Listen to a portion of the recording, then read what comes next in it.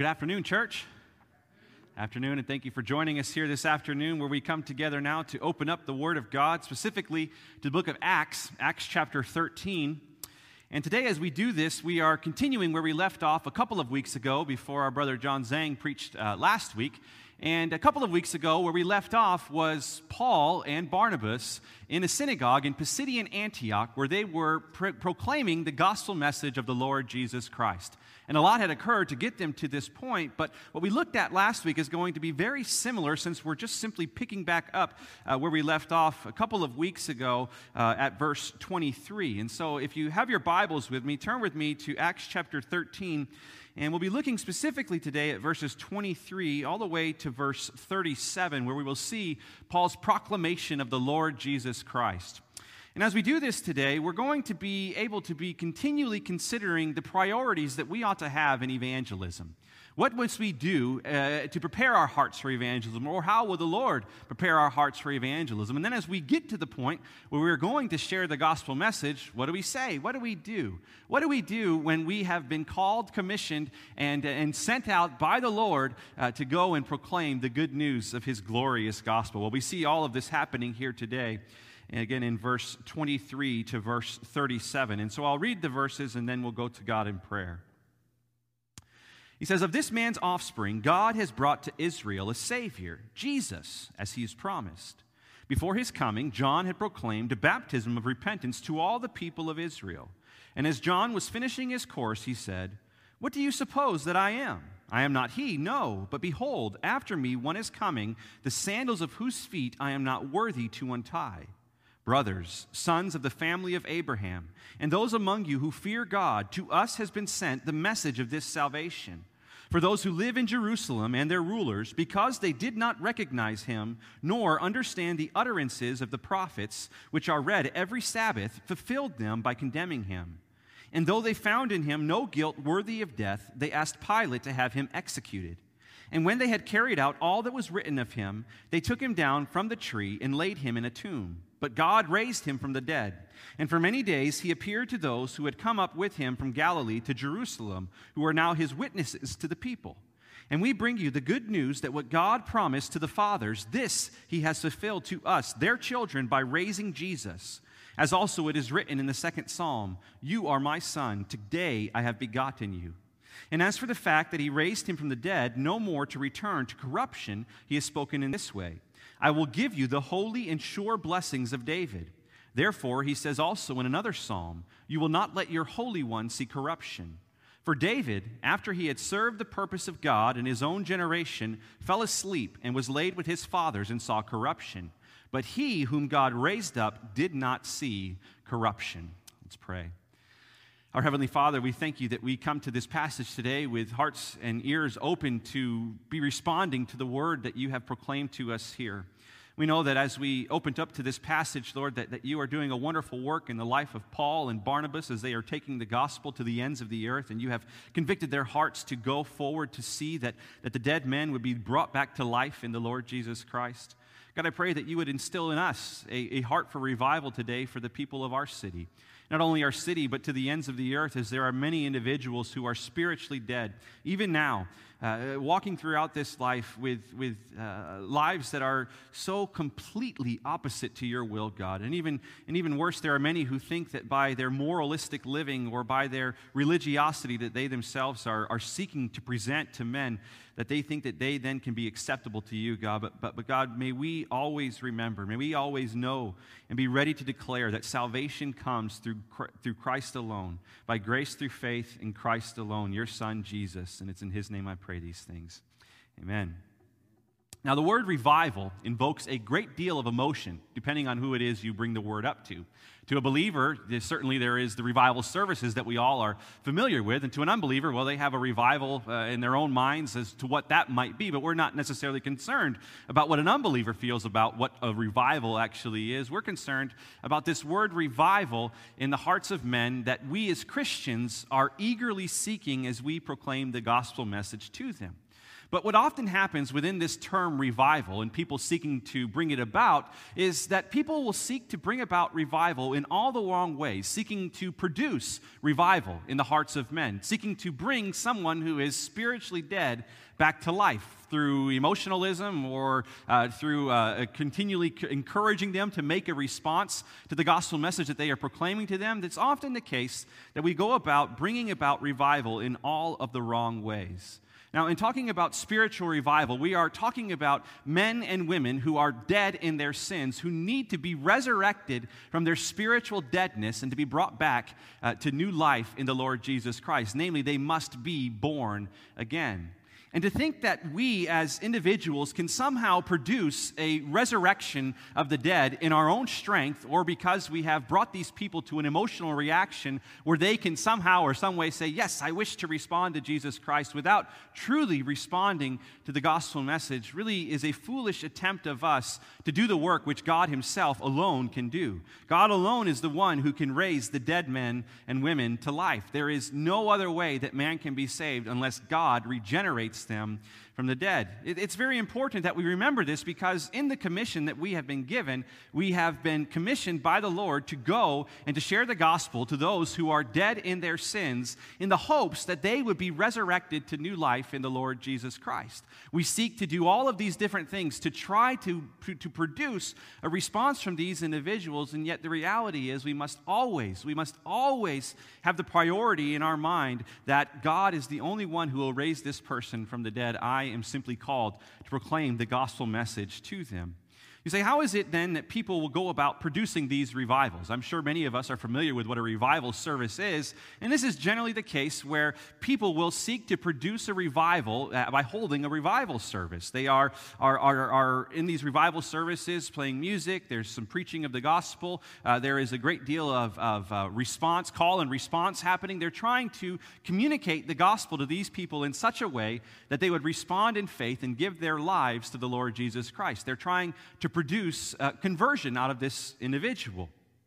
And in my case, of having been to several revivals myself, I've been to a number of them, and just one a couple of years ago.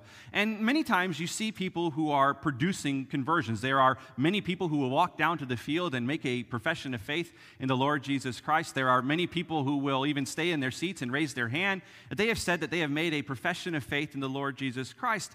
But the reality is we're often left to wonder, did this person truly make a commitment, or were they just led to make a commitment out of an emotional response that was produced through the worship music or through the sermon or just through their own emotional being that they have? They just brought about a confession of faith that was not the work of God, but rather it was a temporary response to the words that were being said to them. Often I am left wondering, what is the case in this situation? How many people at these revival services actually make a commitment to the Lord Jesus Christ and stick with it? How many of these people are actually truly born again?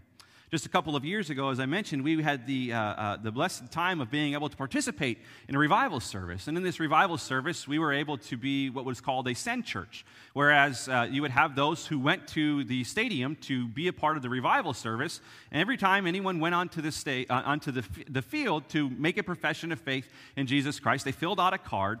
And what we did as the send church was we received the cards from people who were in our predominant area here in the city of Hollywood. Throughout those 3 days that we were there, we waited till the end of the day, and as people made their profession of faith in Jesus, we got those cards, and it was our responsibility to reach out to them in any way that we thought would be necessary. And so we called them, we would email them, we put them on our email list, a number of ways, seeking to reach out to these people who have made a profession of faith in the Lord Jesus Christ and said that they wish to follow him. They had done this. They were certainly full of emotion on the day that they had done this, but what ended up happening was, with the 30-some-odd people that we had, not a single person responded to us. Not one person, to my knowledge, ever responded back to our attempts to disciple them in the faith with the Lord Jesus Christ. Now, I'm certain that there are a number of reasons for this. There could have been many reasons for this. But one reason that often sticks out in my mind is the fact that I believe that these people were merely led to make an emotional profession of faith when in reality, they should have made a profession of faith that was through the regeneration that God himself had done in their hearts. Because if they had truly made a profession of faith in the Lord Jesus Christ, they would have had a lasting profession. They would have a continuing profession rather than having an emotional high that they received from this revival service and then just kind of went along their way back to their old way of life. They were not really born again. Now, do not get me wrong, I'm not against revival services. God certainly has done a number of wonderful works through the life of Billy Graham's revival services and also Greg Laurie, who in our days has been doing a number of harvest crusades or harvest festivals. All I am saying is that as we seek to attempt to share the gospel with an individual, we must always caution ourselves with the fact that unless God convicts the heart of that individual, they cannot be born again. We must not seek to persuade someone in such a way to lead them to make an emotional profession of faith when in reality they have not been born again. And if we do that, if we lead them to make this emotional profession of faith and say, well, you're saved, you're good to go, well, the reality is we have led this person into a lie. They're not born again. They have not been born again because we forced them to make this profession of faith. And this happens all of the time. In our desire to see people saved and in our desire to see revival, to see hearts revived where individuals are able to come and share in the blessed hope that we have with the Lord Jesus Christ, we often seek to produce these revivals in the hearts of men, whereas it is only God who can revive a dead man to life. Now, how do we know this to be true? How do we know that it is only the work of God that leads one to be resurrected from death to life? Well, Scripture speaks on it in a number of different places. In Ephesians chapter 2, verse 1 to 5, we read of the Apostle Paul writing to the church at Ephesus, and he's reminding them that they themselves have not brought themselves to this position that they themselves find themselves to be in. They have not been brought to life. They have not been made worshipers of God through any work that they themselves had done. It was totally a transformation of God where he brought them from death to life. And in Ephesians chapter 2, verse 1 to 5, he says, "And you were dead in the trespasses and sins in which you once walked, following the course of this world, following the prince of the power of the air, the spirit that is now at work in the sons of disobedience, among whom we all once lived in the passions of our flesh, carrying out the desires of the body and the mind, and were by nature children of wrath like the rest of mankind. But God, being rich in mercy, because of the great love with which he loved us, even when we were dead in our trespasses, made us alive together with Christ. By grace you have been saved." By grace you have been saved. By grace, individuals have been brought from death to life. We cannot bring a dead man to life. It's impossible for us to do. No matter how often we persuade someone, no matter how many times we seek to drive home the truth that Jesus is Lord of all, unless God raises that man or woman to life, they cannot be saved. Now, why say all of this? Why say all of this? Why remark on the fact that though we seek to see revival in the life of our community, in the life of our family members and of our friends, why is it that we must always caution ourselves with this truth that only God can raise the dead to life? Well, the reality is because as we come to our passage today, we see the Apostle Paul and Barnabas himself too going to spiritually dead men and dead women in the hopes that they would be able to lead them to a profession of faith in the Lord Jesus Christ. And in doing this, they have spent a great amount of time, great amount of effort, a great amount of resources have been spent to get them to this place. And certainly the tendency for them would be to say, well, let's just get as many people as we can to make this profession of faith so that we can feel good about all of the work that we are doing. We've had 10 commitments or 20 commitments or 30 commitments or 40 commitments, however many commitments for Christ. They could just say, we just want to have commitments for Christ. But you see, they're not doing that. They're not doing that. They're not seeking to have commitments made for Christ. They're seeking to see dead man being brought to life. And they are going about it in the way that all of us as believers in the Lord Jesus Christ ought to do it. It is not through an emotional response that we should seek people to respond to Christ. We do not need to continually to penetrate their minds and say, you need to be born again, you need to be born again, for them to be able to be brought to the Lord Jesus Christ. It's not even through social resources or social help that we can convince someone to be led to respond to the Lord Jesus Christ. The only way that an individual can be born again is through the proclamation of the gospel message of our Lord Jesus Christ. That is the only way that man or woman have or will ever be saved. Without the proclamation of the gospel, the true gospel in which God has passed from men and women alike who we are continuing in the tradition that they themselves have continued in, that is the only way that man can be born again. And so we must not deviate from this. We must not, in an effort to say, well, I just really want to see this person saved. I want to see this person saved. We must not add to, take away from, bring about more emotion into it. We must just preach the old-time gospel which saves, which brings dead men to life. Paul remarks on this in Romans chapter 10. In Romans chapter 10, verse 10 to 17, he says, "For with the heart one believes and is justified, and with the mouth one confesses and is saved. For the Scripture says, everyone who believes in him will not be put to shame. For there is no distinction between Jew and Greek, for the same Lord is Lord of all, bestowing his riches on all who call on him. For everyone who calls on the name of the Lord will be saved. How then will they call on him in whom they have not believed? And how are they to believe in him of whom they have never heard? And how are they to hear without someone preaching? And how are they to preach unless they are sent? As it is written, how beautiful are the feet of those who preach the good news. But they have not all obeyed the gospel. For Isaiah says, Lord, who has believed what he has heard from us? So faith comes from hearing, and hearing through the word of Christ." You see, no one is ever revived by God apart from faith in the proclamation of the gospel that we ourselves are presenting to these individuals. And knowing this, we ought to see it as our highest calling as believers in the Lord Jesus Christ to be making Christ's gospel known to the ends of the earth. Whether it's here in the city of Hollywood or God calls us to the farthest parts of the earth in the mission field, we must have and see as our highest calling making Christ known to men and women alike, knowing that if we proclaim the gospel and if God chooses to revive their hearts, to convict them of their sin, they will respond in faith and be saved. They will be brought from death to life. All of us should see evangelism as our highest calling. All of the early church has seen it that way, and continuing through the ages, they have always seen evangelism as their highest calling. But you see, this is a frightening thing for us. Evangelism is a frightening thing with the fear of man, where we don't know where to start, we don't feel equipped. We feel evangelism is to be reserved for those who can hold a revival service, or who has the boldness to proclaim the gospel in front of men and women who they don't even know, or even who they do know.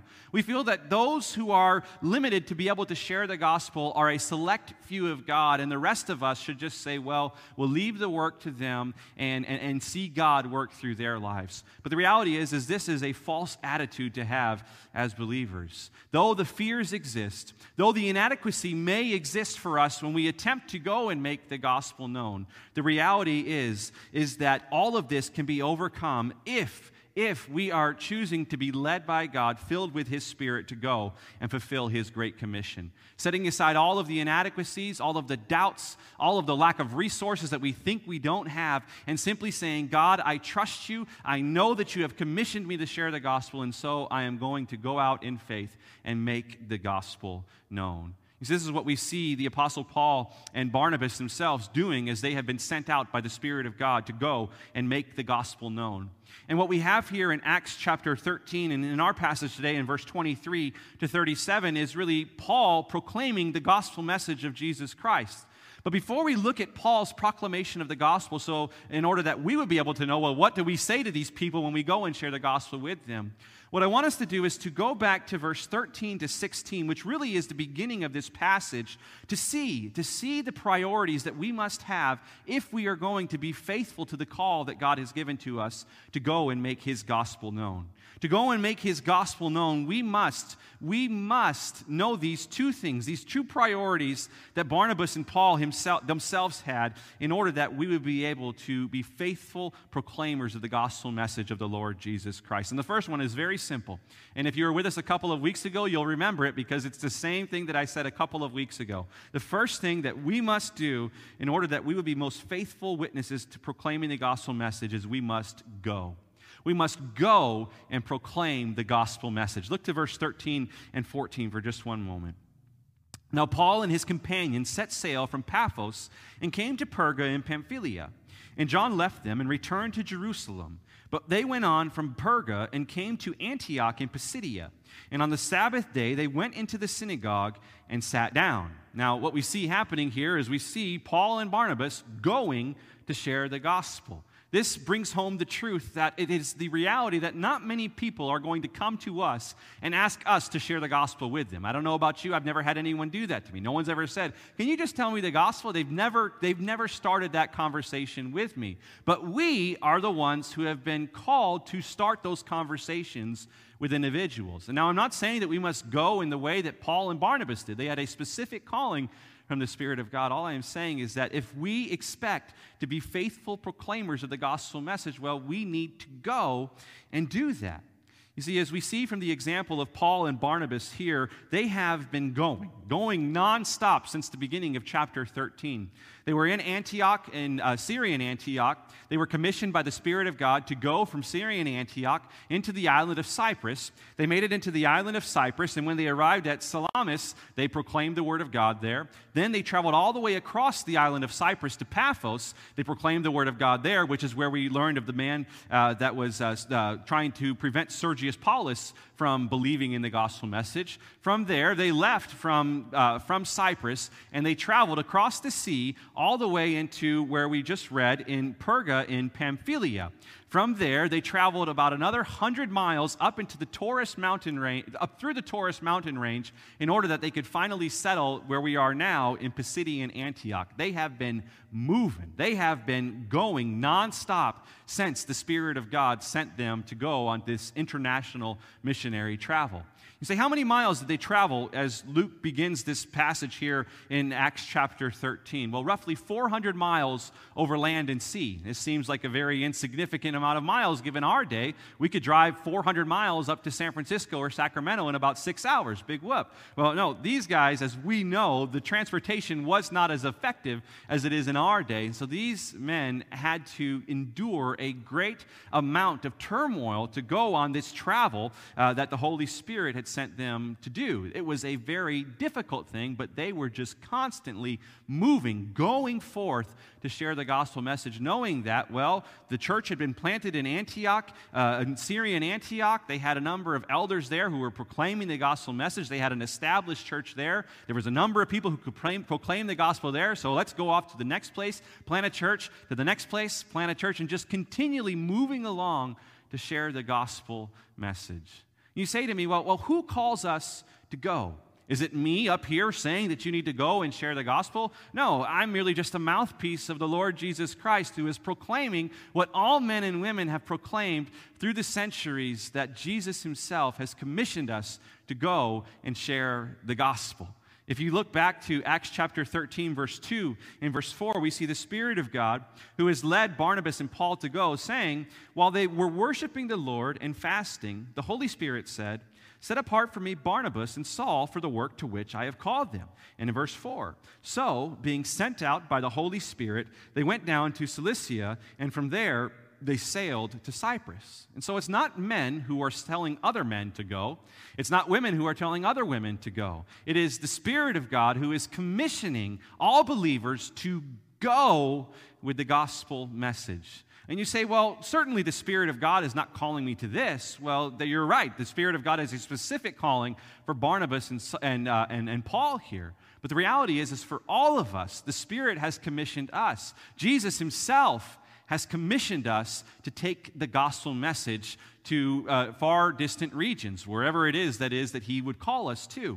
I want you to turn with me to Matthew chapter 28 in your Bibles. And I know it's on the screen behind me, but I want you to turn in your Bibles if you have them so that you can see just so clearly this simple point that is often overlooked by many when it comes to proclaiming the gospel message. Matthew 28, 19 to 20, which is the Great Commission. All of us have read it numerous times. But I wonder if we recognize that small two-letter word there that is at the beginning of the commission that Christ gives to the disciples and in turn gives to us. He says, "Go, therefore, and make disciples of all nations, baptizing them in the name of the Father and of the Son and of the Holy Spirit, teaching them to observe all that I have commanded you. And behold, I am with you always to the end of the age." Now, if you mark in your Bibles, I want you to underline that word "go" so that you can constantly be reminding yourself of the fact, if I do not go, the reality is people are not going to come to me to ask me to share the gospel with them. I can never get down on myself and say, well, why am I never able to share the gospel message? Why can I not share the gospel message? If you can answer the question that you have been going to share the gospel message, you should never, ever, ever have to lament about the fact that you are not able to share the gospel message, because by the very fact of you going, you're going to come across people that you are able to have a conversation with to share the gospel message to them. But if you do not go, if you stay put, if you just kind of go throughout your life, minding your own business, doing your own thing, living your own life, and pursuing your own dreams, well, then, of course, you're never going to share the gospel. But you see, in the Great Commission statement, Christ commissions his disciples to go. Whether it's 1 or 2 steps to the person next to you, or 100 some odd miles to someone that God calls for you to go share the gospel with. Wherever God calls for you to go and share the gospel with that individual. You see, this word is so simple. This word "go" is so simple, but many believers have been inspired by the word of God that has called for them to go. And because of this, we have seen the explosion of Christianity throughout the ages as many men and women have been brought to new life in the Lord Jesus Christ. They have gone. If they stayed in Jerusalem and just saw people come to them on Pentecost and then just waited for people to come to them in Jerusalem, the church would have never expanded at the exponential rate that it was expanding. But you see, because they went, the church continued to expand. Dead people were continually brought back to life. You see, in calling us to go, as Jesus calls for us to do this, he really is calling for us on a journey. And all of us desire to have a journey or a pilgrimage, as some call it. All of us desire these purpose in our lives. Well, we have a great purpose in our lives. We have a journey that we can travel with the Lord in each day by simply going to people with the gospel message to make Christ known to them. And so then we must ask ourselves, do we go? Will we go? Will we go and share the gospel message? You say, well, but all the obstacles, all the busyness of my life, how will I have time to go? How will I be able to go? Yes, the obstacles will be there. The lack of time will be there, but nevertheless, we must go. I want to share with you an obstacle that Paul and Barnabas themselves faced as they themselves were seeking to go to Pisidian Antioch to share the gospel message. In Acts chapter 13, verse 14, we get this brief note about their comings and goings. It says, "Now Paul and his companions set sail from Paphos and came to Perga in Pamphylia." Now, this is a very, very short phrase, but then he just goes ahead and says a couple more words to lead us to the point where he says, "But then they went on from Perga and came to Antioch in Pisidia." You say, well, what is this? How is this show an obstacle here? How is this show an obstacle? They went to Perga and Pamphylia, and then John left them, and then they went from Perga to Antioch in Pisidia. How is this an obstacle for them? Well, if you know anything about the geography of the Asia Minor, the region in which they were in, to travel from Perga and Pamphylia all the way up to Antioch and Pisidia meant that they had to travel through 100 miles of mountainous ranges, the Taurus mountain range, until they were able to reach Pisidian Antioch to share the gospel message there. It was a long journey that they themselves had to face. And in fact, we know that it was a treacherous and difficult journey that was many obstacles came their way, because Paul in 2 Corinthians chapter 11, verse 26, when he's discussing the number of different persecutions and obstacles that he has faced in his evangelism journeys, he says that he has been on frequent journeys, in danger from rivers, and in danger from robbers. Now, him being in danger from rivers and in danger from robbers certainly happened on a number of his evangelistic travels, but it certainly happened as they traveled from Perga all the way up to Antioch in Pisidia. And the reason we know this is there was a man, a church historian by the name of Sir William Ramsay, who traveled the path that Paul himself took and went through the mountain ranges, the Taurus mountain ranges that Paul and Barnabas himself took, and traversed over the very difficult rivers that Paul and Barnabas had to traverse over. And not only that, saw through archaeological digs the number of different robbers who were seeking to really destroy people as they were trying to make their way up to Pisidian Antioch. He writes in his book, St. Paul the Traveler and Roman Citizen, he says, this journey that Paul would have taken would have included danger from rivers and danger from robbers. He says, to get to Pisidian Antioch, they would have had to cross the Cestrus and Eurymedon rivers, which were prone to flooding and often very difficult to cross. On top of this, the Taurus mountains were also infested with robbers who even plagued Alexander the Great and Augustus Caesar during their days of conquering. And so Paul and Barnabas, in seeking to go share the gospel up into Pisidian Antioch, would have had to go to deal with robbers. They would have had to cross very treacherous rivers, and who else knows what they would have had to deal with. But nevertheless, they knew the obstacles were there. In spite of all of that, they wanted to make the gospel known, and so they overcame those obstacles. They couldn't avoid them. They had to overcome those obstacles, and as we see, they are in the city of Antioch, and they are proclaiming the gospel now. But if they never just overcame those obstacles, they never would have made it to Pisidian Antioch, and who knows how long it would have taken for the church to be planted there. Who knows how long it would have taken for these people in the synagogue that Paul and Barnabas find themselves to be in to hear the gospel there. They overcame those obstacles because they saw it worthy. They saw a worthy travel to share the gospel, to take the gospel to the ends of the earth. And so we ask ourselves, is it worth it for us? Is it worth it for us to take the gospel message in spite of the obstacles, in spite of the treacherous people that we might come across, in spite of the people who are going to persecute us? Is it worth it for us to share the gospel, knowing that if this person responds in faith, they will be saved from sin, saved from an eternal punishment in hell, and brought to new life in the Lord Jesus Christ? Now, secondly, and just briefly, we see in verse 15 to 16 of Acts chapter 13 that not only must we go and share the gospel, but we must also be prepared to proclaim Jesus Christ. We must go and proclaim Jesus, and we must also be prepared to proclaim Jesus Christ. Again, in verse 15 and 16, it says, after the reading from the law and the prophets, the rulers of the synagogue sent a message to them, saying, brothers, if you have any word of encouragement for the people, say it. So Paul stood up and motioning with his hand said, and as we know, he went in to share the gospel message with these individuals. And this teaches us a very, very important principle that we must always have at the back of our minds when we are anywhere. When we go anywhere, we must always be prepared to proclaim Jesus, because we don't know when the opportunity is going to come that we are going to be able to share him. We could be in the grocery store. We can be at the convenience store. We can be at our job. We can be at a party. We can be at a sporting event. We can be anywhere, and we could have the opportunity to proclaim the gospel message. And if we are not prepared, well, we have a missed opportunity, and we are left only to regret the fact that, man, I wish I would have shared the gospel message with them. You see, for Paul and Barnabas to come to Pisidian Antioch, they had a unique opportunity to present the gospel in a city that was really the hub of all of Asia Minor during these days that they went there. It was the commercial center that funneled people from all different regions. People were coming from the east, they were coming from the west, they were probably coming from the north and also from the south. It was a tremendous, tremendous commercial center there in Pisidian Antioch. And Paul, in being prepared to share the gospel here, not only was able to reach these people with the gospel message, but then as they went out, wherever it was that they went to, they were able to then share the gospel message with those people back home. And we have this same opportunity here in the city of Hollywood.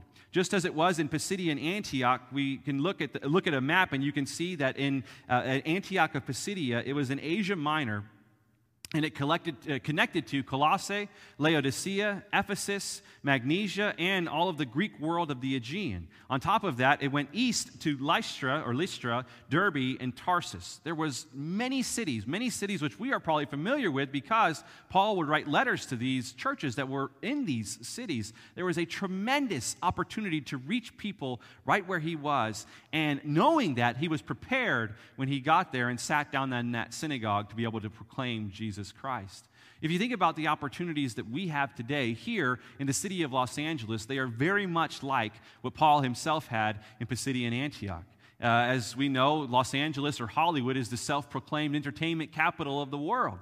People come here, millions of people come here each year for a number of different reasons, and we have the opportunity to meet these tourists or whomever it is as they come into this city of Hollywood for all different reasons, and we are able to lead them to a presentation of the Lord Jesus Christ if we were but willing to have these conversations with them, knowing that when we reach them with the gospel message, even if they reject it, they can still go back to wherever they came from and tell people about that and get the word traveling to all ends of the earth if we would but simply be prepared to proclaim the gospel message here in this city of Hollywood that we find ourselves to be in. And on top of that, Los Angeles has over 4 million people who live within the county of Los Angeles. So you say, well, what about the tourists? You know, they're going to leave and they're going to go and we'll never see them again. Well, what about the 4 million people who live here, who we have the opportunity to take the gospel to wherever it is that we find ourselves to be? And you see, if we're not prepared to do this, well, then we'll never do it. But the more we prepare ourselves to do this, the more confident we will be able to do these things. And just trying out, can I share the gospel with this individual? Let me just try to talk to this individual. So what if they reject us? So what if they say, I don't want to hear anything that you're saying to me? We have done our part in going to share the gospel and being prepared to share the gospel message. And that is all that God requires of us. God requires our faithfulness, and He calls on us to leave the fruitfulness to Him. He will bring the dead to life as we proclaim the gospel message to them.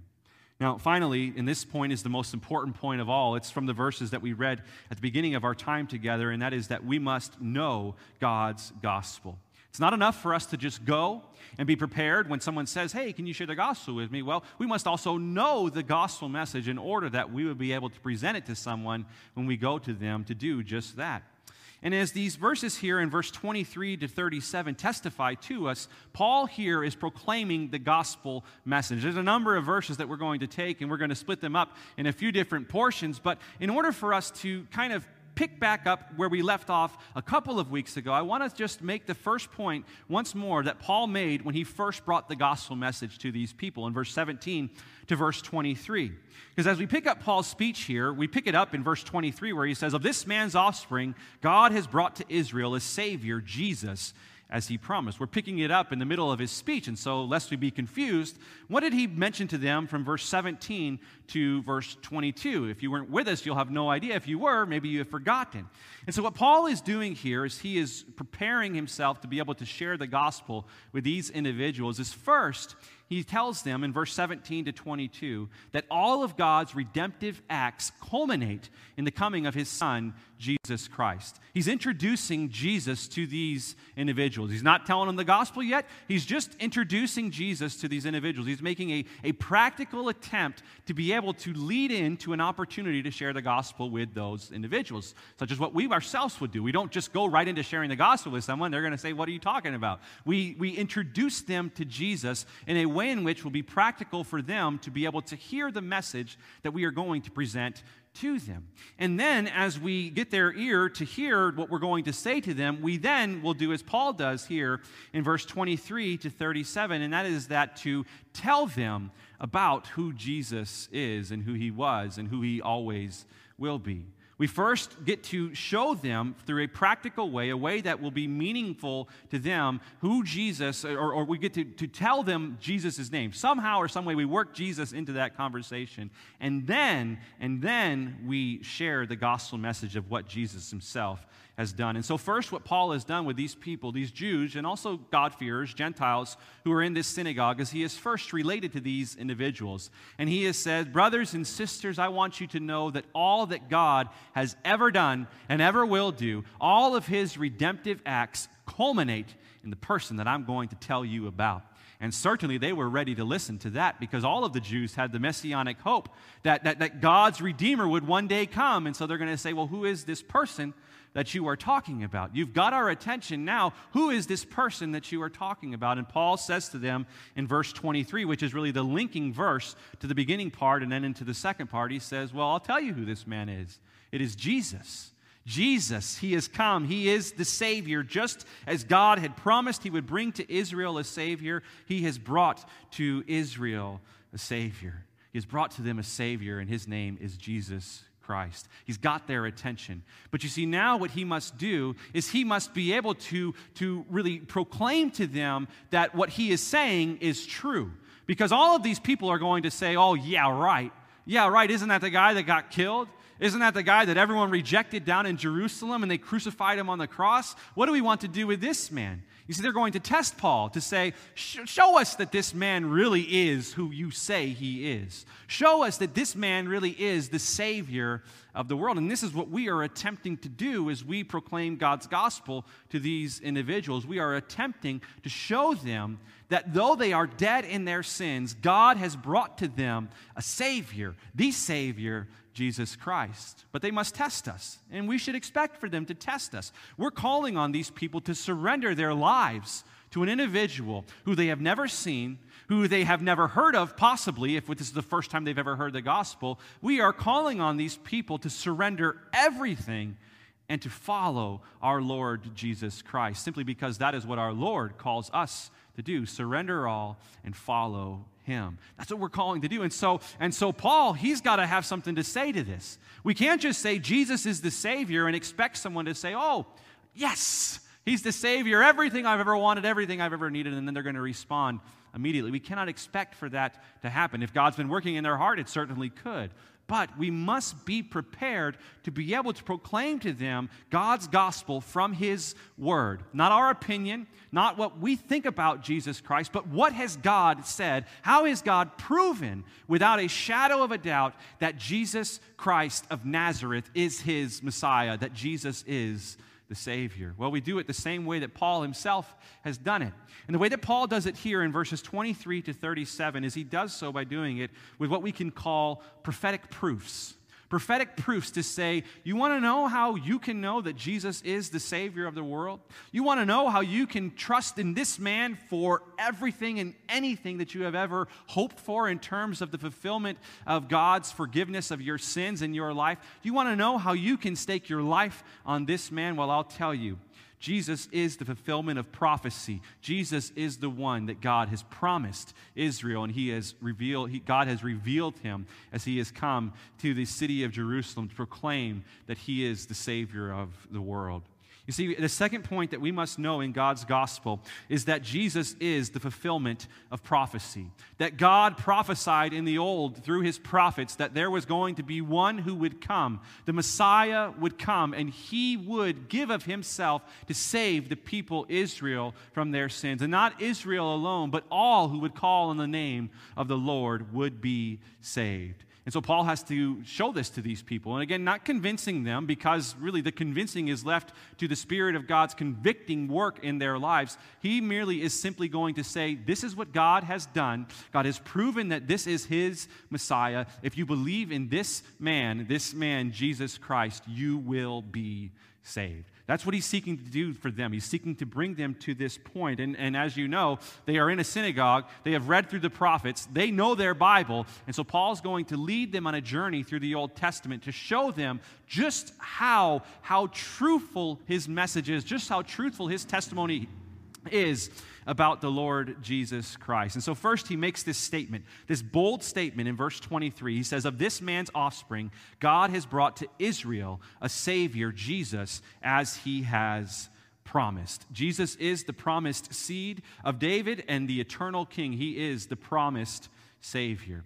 You see, this is a point that must be tested. As I've said, people are going to test us on this. We can't just say Jesus is a Savior and expect everyone to respond immediately in repentance of their sins and faith in the Lord Jesus Christ. For some people, they may need to have it proven to them. And so we open up the Word of God and say, listen, God made it very clear that when he was going to send his Messiah, it would not just be some Joe Schmo who would stand up and say that I am the Messiah, and everyone should believe him. Everyone should believe everything he says, follow him blindly. He doesn't have to prove himself. Just follow him blindly. This is the one that I'm going to send to you. No, God did not do it in that way. Instead, God proclaimed through the mouths of the prophets just exactly how, to the T, exactly how his Messiah would come, his earthly ministry, his death on the cross, his resurrection from the grave, his burial in the grave, and burial first, then resurrection, his appearance to all after he resurrected from the grave, and his ascension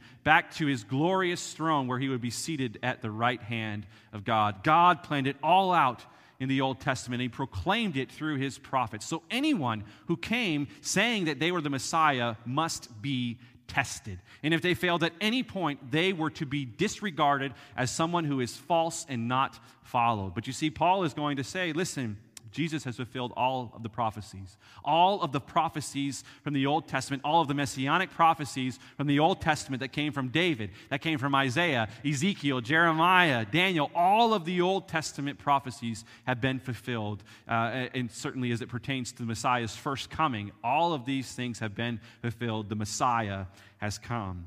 And so in the first two verses, in verse 24 and 25, he says, before his coming, John had proclaimed a baptism of repentance to all the people of Israel. And as John was finishing his course, he said, what do you suppose that I am? I am not he, no, but behold, after me one is coming, the sandals of whose feet I am not worthy to untie.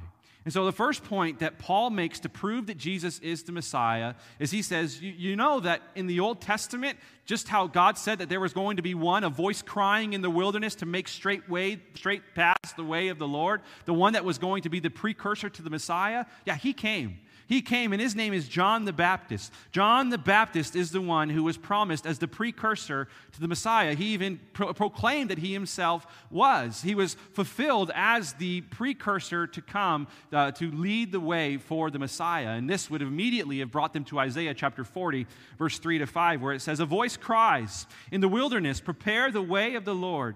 Make straight in the desert a highway for our God. Every valley shall be lifted up, and every mountain and hill be made low. The uneven ground shall become level, and the rough places a plain. And the glory of the Lord shall be revealed, and all flesh shall see it together, for the mouth of the Lord has spoken. What Paul is simply saying to these individuals, you know the voice that would be crying in the wilderness to make straight way the paths of the Lord? Yes, he has come. John the Baptist has come. And so it's not that Jesus just appeared and said, here I am. He didn't do that. The Messiah was not going to do that. Instead, the Messiah was going to have the road paved for him by one voice crying in the wilderness. And as John himself was approached by the Jewish authorities in John chapter 1, the Gospel of John chapter 1, John the Baptist was approached and they said, who are you? Who are you? Are you the Christ? Are you the one? Are you the prophet that Moses promised? Who are you? He says this. And John actually writes this, and this is the testimony of John. When the Jews sent priests and Levites from Jerusalem to ask him, who are you? He confessed and did not deny, but confessed, I am not the Christ. And they asked him, what then? Are you Elijah? He said, I am not. Are you the prophet? And he answered, no. So they said to him, who are you? We need to give an answer to those who sent us. What do you say about yourself? He said, I am the voice of one crying out in the wilderness, make straight the way of the Lord, as the prophet Isaiah has said.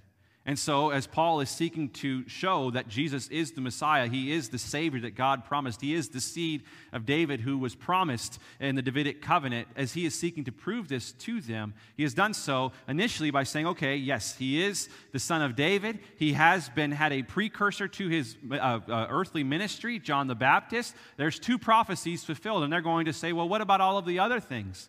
What about all of the other messianic prophecies about the one who would come, the Christ who would come, sent by God? Have those been fulfilled as well? And Paul, of course, he's going to say, yes, indeed they have. And let me tell you just exactly how these have been fulfilled. And so he goes continuing right on in to verse 26 to 29. He says, brothers, the sons of the family of Abraham, and those among you who fear God, to us has been sent the message of this salvation.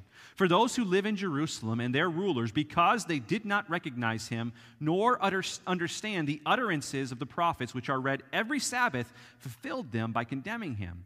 And though they found in him no guilt worthy of death, they asked Pilate to have him executed. And when they had carried out all that was written of him, they took him down from the tree and laid him in a tomb. This goes to continue to show the prophetic fulfillment that came as a result of Jesus' earthly ministry. In Jesus' rejection, that was prophetically prophesied in the Old Testament and fulfilled in the New. In Jesus' death on the cross, that was prophesied and it was fulfilled in the New. In his burial in the grave, being buried with a rich man, that was prophesied in the New. All of these things, all that God had said about the Messiah has come to pass. The Savior of the world has been sent to us, his people here in Israel, or to Israel, and where they are is in Pisidian Antioch. He says the Savior of the world has come. He's seeking to prove it to them that Jesus himself is the Messiah. And so the first thing he says, listen, as Jesus was in Jerusalem and these rulers were there, they did not recognize him, nor did they understand those prophecies that were uttered by the prophets. In their rejection of him, they fulfilled all of the prophecies about him. And so immediately we can go to Psalm 69, verse 4. Psalm 69, verse 4 was a messianic psalm about the Messiah. When he came, he would be rejected by a number of people without any cause. Having done nothing wrong, they would just simply reject him without cause. Psalm 69, 4. More in number than the hairs of my head are those who hate me without a cause. This verse is quoted in John 15, verse 25, to note its fulfillment. And so Paul says all of those leaders who rejected Jesus were simply fulfilling the prophecy that God gave through David, who is both a king and a prophet. He's fulfilling these prophecies that were sent. He was hated without cause. On top of this, Isaiah also prophesied that when the servant of the Lord came, when the Messiah would come, he would be despised and rejected by men. That's Isaiah chapter 53, verse 3. And this is just exactly to the T what is happening, or what has happened to Jesus Christ. And Paul's saying, listen, I am showing you that this is the one that God had said would come from the Old Testament. This is the one that you can have forgiveness of sins in if you place faith in his name. Not only does Paul say that the rejection of Jesus Christ was prophesied, but even more so, this is just a wonderful point. In verse 29, he says, and when they had carried out all that was written of him, they took him down from the tree and laid him in a tomb. You see, Jesus was not on that cross any longer than was necessary as prophesied by God. And everything that happened to Jesus on the cross was planned, prophesied, it was proclaimed in the Old Testament. It all went according to God's plan. Jesus was no victim. Jesus was a victor. He was coming in the name of God to proclaim salvation to Israel and anyone who would call upon the name of his name, Jesus Christ, to be saved. I just want to recite a few of these prophecies that were fulfilled on the cross as Jesus himself was up there. Psalm 109, verse 25, a messianic prophecy. I am an object of scorn to my accusers. When they see me, they wag their heads. This is what was going to happen to the Messiah on the cross. Matthew 27, verse 39. And those who passed by derided him, wagging their heads. Psalm 22, which is a wonderful messianic psalm. You should read through all of it and just see exactly to the T of what happened to Christ on the cross, prophesied some 7, 8, even almost 1,000 years prior to Christ actually coming. Psalm 22, they divide my garments among them, and for my clothing they cast lots. John 19, 23 to 24. When the soldiers had crucified Jesus, they took his garments and divided them into 4 parts, 1 part for each soldier, also his tunic. But the tunic was seamless, woven in one piece from top to bottom. So they said to one another, let us not tear it, but cast lots for it to see whose it shall be. This was to fulfill the scripture which says, they divided my garments among them, and for my clothing they cast lots. Jesus, as all was completed on the cross, it was prophesied in Psalm 31, verse 5, into your hand I commit my spirit. In Luke 23, 46, we have the fulfillment of that with Jesus calling out with a loud voice saying, Father, into your hands I commit my spirit. And having said this, he breathed his last. These are just a few of the prophecies that have come to fulfillment in Jesus' suffering on the cross and his going to the cross as the atonement for our sins. Going further from that, you can look in Zechariah chapter 12, verse 10, which foretells the piercing of the Messiah's side, which is fulfilled in John 19, verse 34. And then even in his burial, as I have said, Joseph of Arimathea fulfilled prophecy as it was prophesied in Isaiah chapter 53, verse 9, when it says, and they made his grave with the wicked and with a rich man in his death, although he had done no violence, and there was no deceit in his mouth. See, all that happened to Jesus Christ, All of it happened. All of it happened in order that God would make known to Israel and anyone who would hear his word that this is my Messiah. If you place faith in his name, you shall be saved. And so Paul's simply telling the people in that synagogue, this is what happened. God has done it. The Messiah has come, and he is seeking to lead them to an understanding that God had sent Jesus in order to fulfill his plan of redemption, which was promised through the prophets. And they don't have to just take Paul's word for it. They can go to God's word and see it completed to the uttermost. Jesus has fulfilled all of the messianic prophecies about his suffering on the cross. And then they would say, well, the Messiah had to die? The Messiah had to die? Where is this in the Scriptures that the Messiah who would come would have to suffer in such a way? Where is it would come? Well, if the Messiah in Israel, as Israel was told that the Messiah is coming, and as David was promised a child to come after his name to have an eternal kingdom, if this Messiah was to have an eternal kingdom, he cannot be dead, because a dead Messiah can rule over no one.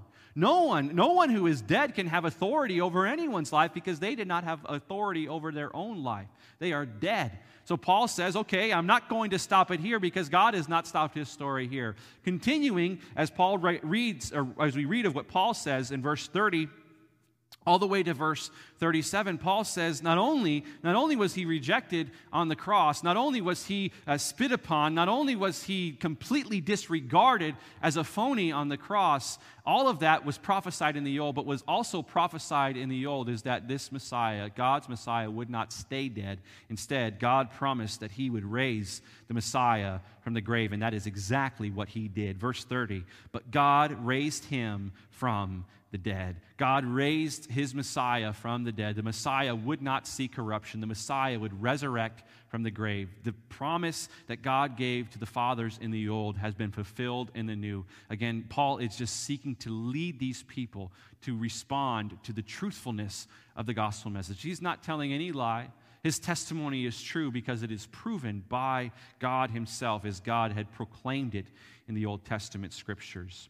Now, Paul cites two pieces of evidence for the truthfulness that the Messiah would resurrect from the grave. Two pieces of evidence for its truthfulness. First, the resurrection of Christ was attested to by many witnesses. He says in verse 31, he says, and for many days he appeared to those who had come up with him from Galilee to Jerusalem, who are now his witnesses to the people. So not only is it prophesied in the Old Testament, which Paul will get to, but also Paul will say there were many witnesses who saw the Messiah resurrected from the grave. They saw Jesus in a physical, literal, resurrected body. They ate with him. They fellowshiped with him. They prayed with him. They touched him. They touched the piercings in his side. They touched him. They saw him. They literally were with the resurrected Messiah. And it was not just two witnesses, which was required by the law, but rather there were over 500 witnesses to the resurrection of Jesus Christ. They could place their faith in this man. This man, Jesus Christ, had resurrected from the grave. But on top of that, God had also promised, once again through his prophets, that his Messiah would live and not remain in the grave. That his Messiah was more than just a man who came on the scene. Rather, his Messiah was God himself. And through the Messiah's resurrection from the grave, he would make known definitively that this was his beloved Son. That this one who was sent, though he was despised and rejected by men, he was loved by the Father because he had been in communion with the Father for all of eternity. For all of eternity, this was not some man who came upon the scene. This was the Son of God who made himself known among men and certified who he was, exactly who he was, through his resurrection from the grave. And this goes to Psalm chapter 2, verse 7. Psalm chapter 2, verse 7, which is quoted in verse 33 of our text. It says, "This he has fulfilled to us, their children, by raising Jesus, as it is also written in the second psalm, 'You are my son, today I have begotten you.'" Now, some people think that this verse is alluding to the fact to say, well, this is when he made Jesus his son, or this is when he adopted Jesus as his son. Somehow Jesus is less than God. Jesus is less than the Father. But in reality, what is actually being said by the Father to the Son here is he is saying, I have made it known to all of the world that you are who you are. You are my beloved Son. You are the Son of God. You have been with me for all time in fellowship. Even before the earth was created, I had fellowship with you, and I have made you known among men. At the resurrection of Jesus Christ, this was the icing on the cake to prove that Jesus was exactly who he said he was. And not only that, going to verse 34.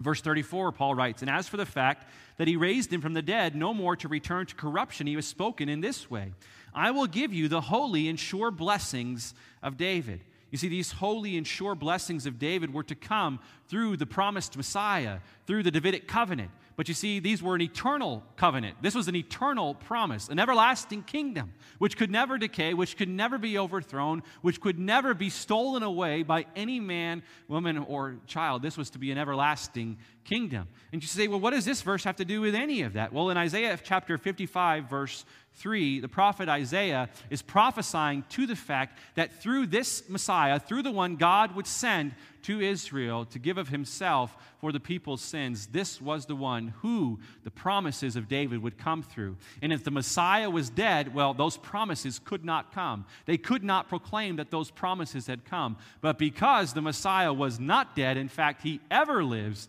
those promises were available to all who would respond by grace through faith in his name. And then finally, one final point, and we'll just move on through these here. In verse 35, he says, "Therefore," he says also in another psalm, "you will not let your Holy One see corruption." For David, after he had served the purpose of God in his own generation, fell asleep and was laid with his fathers and saw corruption. But he whom God raised up did not see corruption.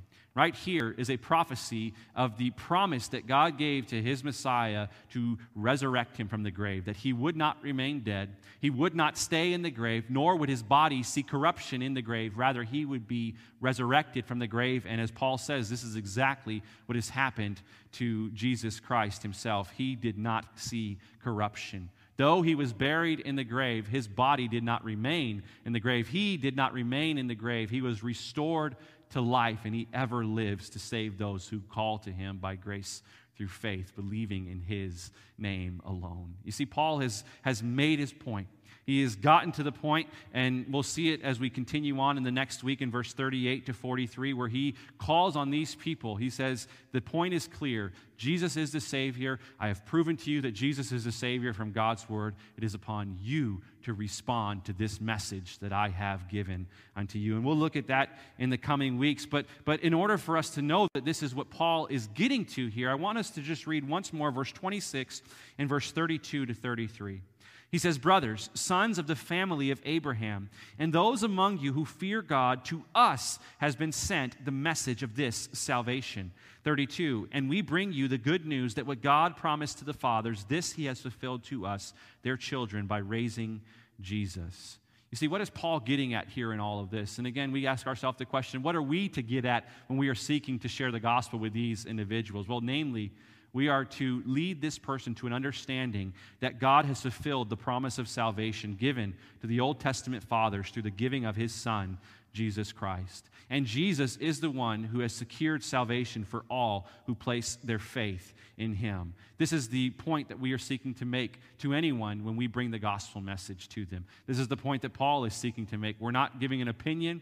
We're not seeking to lead them to an emotional response. We are simply stating to them the facts of God's gospel in the hopes that God will regenerate them to life as they believe the message that we have proclaimed to them of Jesus Christ and what he has done, his life, his death, and his resurrection from the grave. If we do that, we have been faithful to proclaim the gospel message. And if the individual responds, that person will be raised from death to life. And if they do not respond, well, they stand condemned, lest they turn from their sins and respond at a later time.